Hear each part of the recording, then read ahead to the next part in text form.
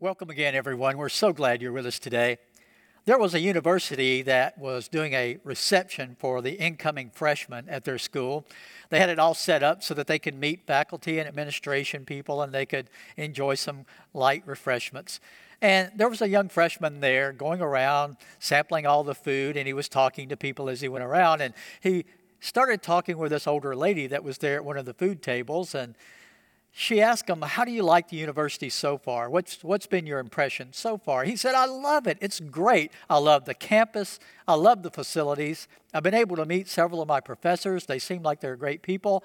He said, "The only reservation I have is the college president seems like a real old fuddy-duddy. He just doesn't seem to be with the times at all, and maybe he needs to go ahead and transition out because he just doesn't seem to be up to date with the times."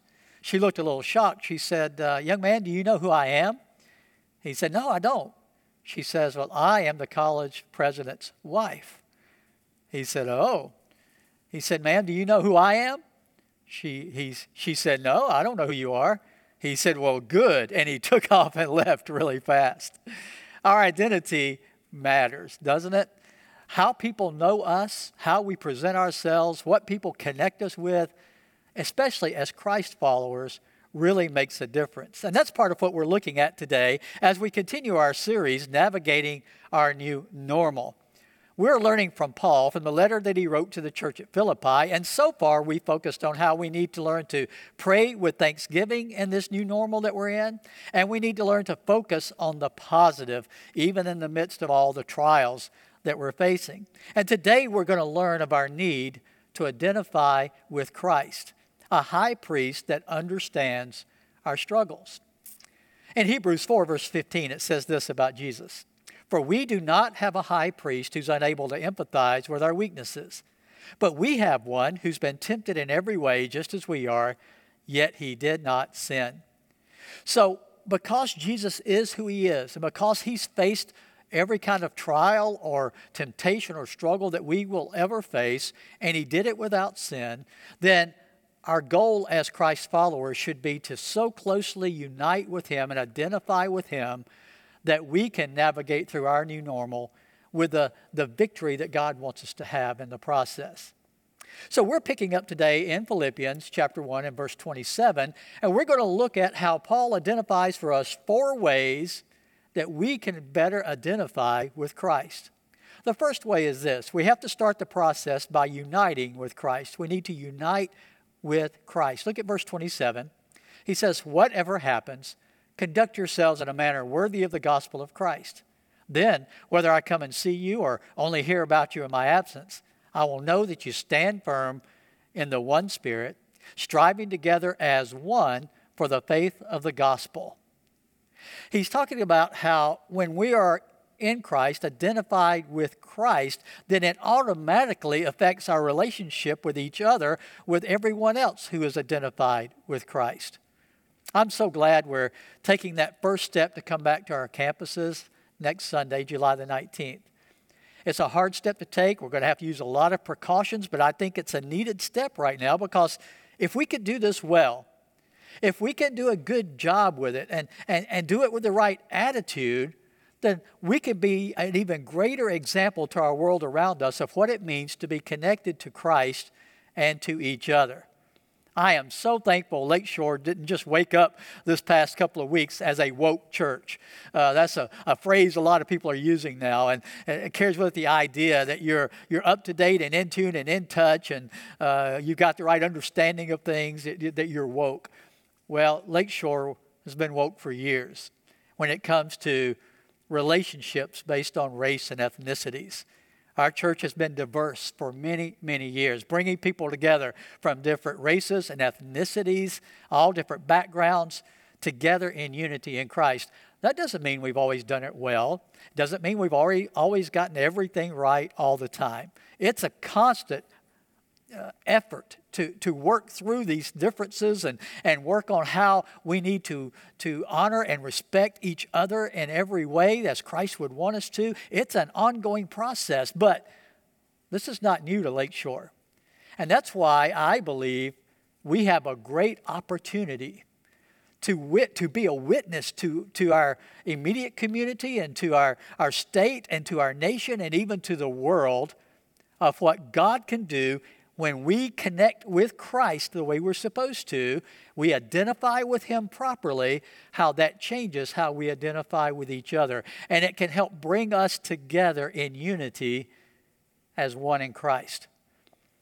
Jesus prayed that His followers would have that kind of unity. In John chapter 17, beginning with verse 20, He had been praying for those disciples that were with Him at the time, and then He shifts the prayer in verse 20, and here's what He says.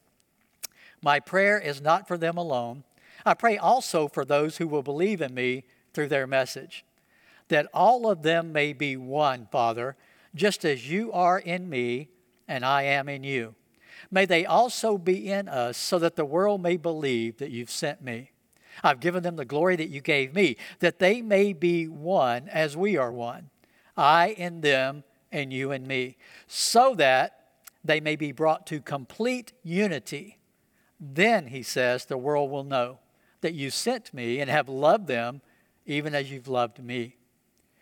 Jesus prayed that His followers that identified with Him would, by the glory and the power of God, be brought together in unity as one. Now, he acknowledges in that prayer that is made possible by the power and the glory of God, the Spirit that He gives us. We can't do this in the flesh the way we're supposed to do it. And that's why the world's efforts to make this happen so often come short. It's because we need a power greater than ourselves to transform us in our hearts, in our minds, and our actions, so that we can truly function in unity because of our identity with Christ. Paul wrote about that in Galatians 3, beginning with verse 26. He said this, so in Christ Jesus, you are all children of God through faith. Okay, so he's saying all of us are brought into one family as children of God through our faith in Jesus Christ, our identifying with Jesus because of our faith in Him. He says, for all of you who were baptized into Christ, here's what you've done when you get baptized into Christ. You've clothed yourselves with Christ. He says in verse 28, here's the result of that. There's neither Jew nor Gentile, neither slave nor free, nor is there male and female, for you are all one in Christ Jesus. What is it that can really bring us together in unity? It's our common identity with Christ, that when we're baptized into Christ, no longer are we seen as just our outward flesh. Now, our outward flesh is covered by Christ. We see each other in Christ through the eyes of God, and we are one in a family together with Him. Jesus Christ wants us to have that kind of unity in the body of Christ. And I'm so thankful that here at Lakeshore, we've been able to enjoy that kind of unity for a long time. And we need to keep working on it and doing a better job with it, because the world more than ever needs to see us doing that. Here's what he's saying. When the church is unified, God is glorified. That's the result of His people being in unity together as one. We are part as a church of a movement called the Restoration Movement. It was a movement to restore the church back to the pattern of the New Testament. And there was a slogan that the early leaders of the Restoration Movement used that I really like. Here's what they said. In essentials, unity. In matters of opinion, liberty. In all things, love. In other words, on the essentials like Christ's death, burial, and resurrection, we need to be totally unified in agreement on that. But there are things that are just matters of opinion that we need to allow liberty in. But in all things, we need to treat each other with love. And that's how you can maintain unity as followers of Christ, because of your common identity with Him, and you're loving God and loving others because of Jesus. In Ephesians 6:12, we are reminded of something really important in this new normal time that we're dealing with. There's a lot of division in our country. There's a lot of factions and anger and bitterness that seems to be being expressed right now. And I can understand some of that. But here's what we need to remember as Christ followers if we identify with Him. In Ephesians 6:12, it says, our struggle is not against flesh and blood. but against the rulers, against the authorities, against the powers of this dark world, and against the spiritual forces of evil in the heavenly realms. This is a spiritual battle. It cannot be won in the flesh. So we have to focus on not attacking people. Our enemy is not flesh and blood. We need to focus on doing battle with Satan in the spiritual realm. And the starting place of winning that battle is identifying yourself with Christ, connecting with Him, coming under His lordship, and committing to following His teachings. So that's the first thing. We have to make sure that we identify with Christ. The second thing is we need to be willing, if we identify with Christ, to suffer for Christ. And so many people want to identify with Christ without any sacrifice, without giving up anything, without having to suffer anything at all. And what I love about Scripture is this, is how honest and forthright and truthful it is about the fact that to follow Christ does not ever mean that everything's going to go well all the time. It never indicates that if we're Christ followers, nothing bad is going to happen to us anymore.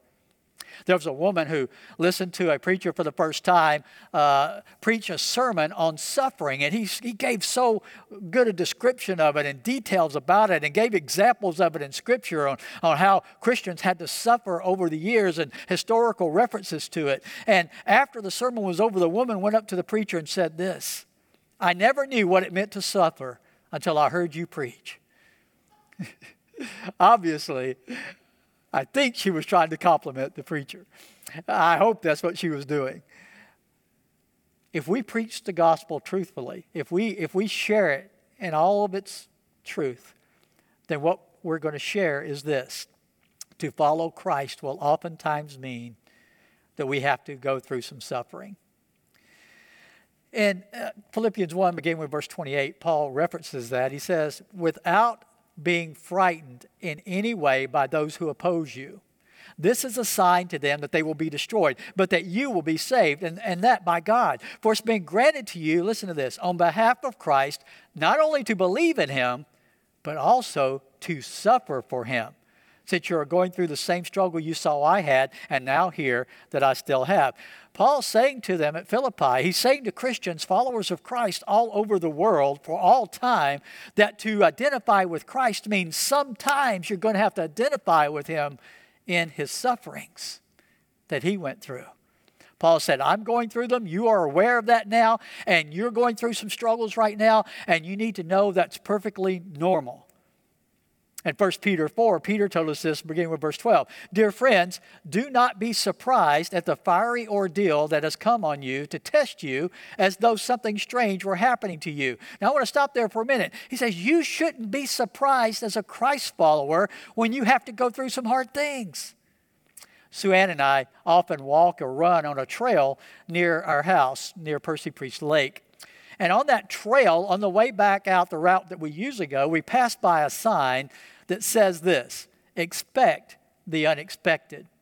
Now, it's on the way down to the lake, and it's got a symbol like a life jacket on it. And what it's doing is warning people when they're fishing or boating or around the water to be alert all the time. But I always laughed at that phrase, "expect the unexpected." I said to Sue Ann last time we saw it, before the pandemic hit, I said, that's so silly, because as soon as you expect it, it's not the unexpected anymore. The sign doesn't make any sense. It becomes expected as soon as you start expecting it, so it's not the unexpected. And we laughed and joked about it. But boy, have we thought about it again since the pandemic. We weren't expecting that unexpected at all. We didn't expect everything to happen that's been happening. We didn't expect after it started that it would go this long, right? We didn't expect it. And that's what Paul is saying in the Philippian letter. That's what Peter is saying in the passage I just read, is we shouldn't be surprised by things that happen that we didn't expect necessarily, and we didn't want them to happen, but we shouldn't be surprised by them. We're just being more identified with Christ, who went through really hard things. He went on to say in verse 13, "But rejoice inasmuch as you participate in the sufferings of Christ, so that you may be overjoyed when His glory is revealed.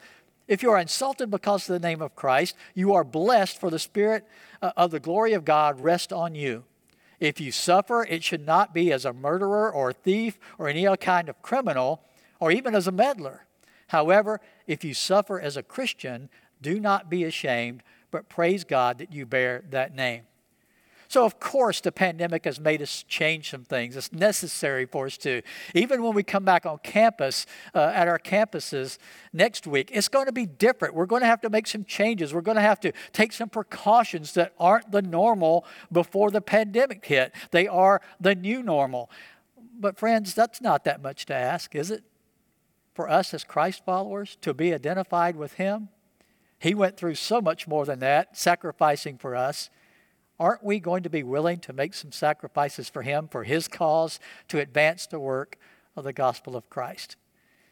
It's not asking too much. So we need to be willing to suffer for Christ. The third thing is we need to learn to behave like Christ. Paul goes on in chapter 2 of Philippians, beginning with verse 1, to say this. Therefore, if you have any encouragement from being united with Christ, if any comfort from His love, if any common sharing in the Spirit, if any tenderness and compassion, do you have any of those things as benefits from being connected to Christ, identifying with Christ? Are you able to have any encouragement from being united with Him? Is there any comfort from the love that He gives you? Is there any tenderness and compassion of God that you've experienced by being connected to Him through Christ? He says, all right, you see the benefits of being connected to Christ. He says, then here's what you need to do. Make my joy complete by being like-minded, having the same love, being one in spirit and of one mind. There's that unity again that he wants. He says, do nothing out of selfish ambition or vain conceit. Rather, in humility, value others above yourselves, not looking to your own interest, but each of you to the interest of others.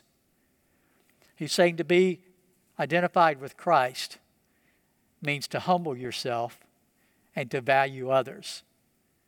To humble yourself so that you can value others the way Christ values you. He humbled Himself for us.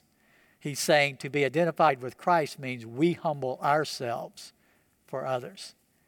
It's a step that is necessary if we're really going to wear the name of Jesus.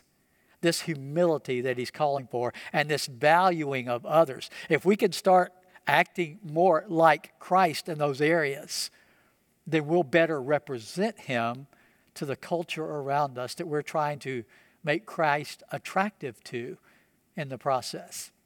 We can, if we start behaving more like Christ, say with Paul in 1 Corinthians 11 and verse 1, then follow my example as I follow the example of Christ. The way we're acting and behaving in this new normal, does it well represent Christ so that we could tell people, if you want to be like Jesus, you could follow my example?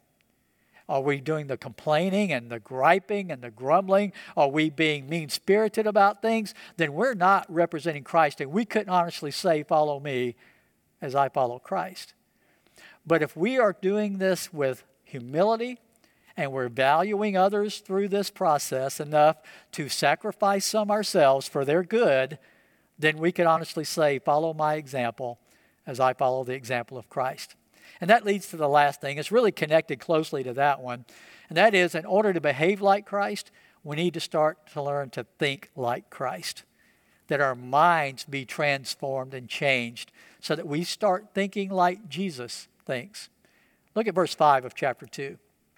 In your relationships with one another, have the same mindset as Christ Jesus. Did you catch that? The same mindset. The same way of thinking that Jesus has. Because our thinking controls our actions.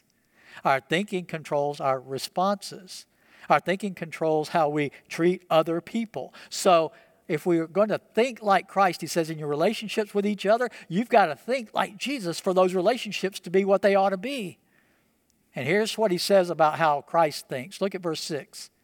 Who being in very nature God, did not consider equality with God something to be used to his own advantage. Rather, he made himself nothing by taking the very nature of a servant and being made in human likeness. Being found in appearance as a man, he humbled himself, there's that humility, by becoming obedient to death, even death on a cross. Therefore, God exalted him to the highest place, gave him the name that's above every name, that at the name of Jesus every knee should bow in heaven and on earth and under the earth, and every tongue acknowledge that Jesus Christ is Lord, to the glory of the Father. To think like Jesus is to remember how he thought of us. That he did not consider his equality with God. He wasn't just second to God the Father. He wasn't like vice president in his role. He was God in his existence. And he laid that aside and humbled himself and came onto this earth and clothed himself with the flesh and became obedient to the plan of the Father to redeem us from our sin. He humbled himself and became obedient even to the point of death on the cross. He said, think like Jesus in your relationship with each other. That's what Jesus was willing to do for us. And so we need to be willing, thinking like that, to be humble and to value others and not to judge anyone by outward appearance or the flesh or any of those worldly judgments that we place on people, but instead to see them through the eyes of God who loves them so much that he sent his son Jesus here to die for them all. If we could learn to value each other like that, think of the unity it would bring to our world. But the power to be transformed to think like that comes from being connected to Christ. As people see us navigating this new normal, will they find us thinking and acting like Jesus? It all begins with connecting to him.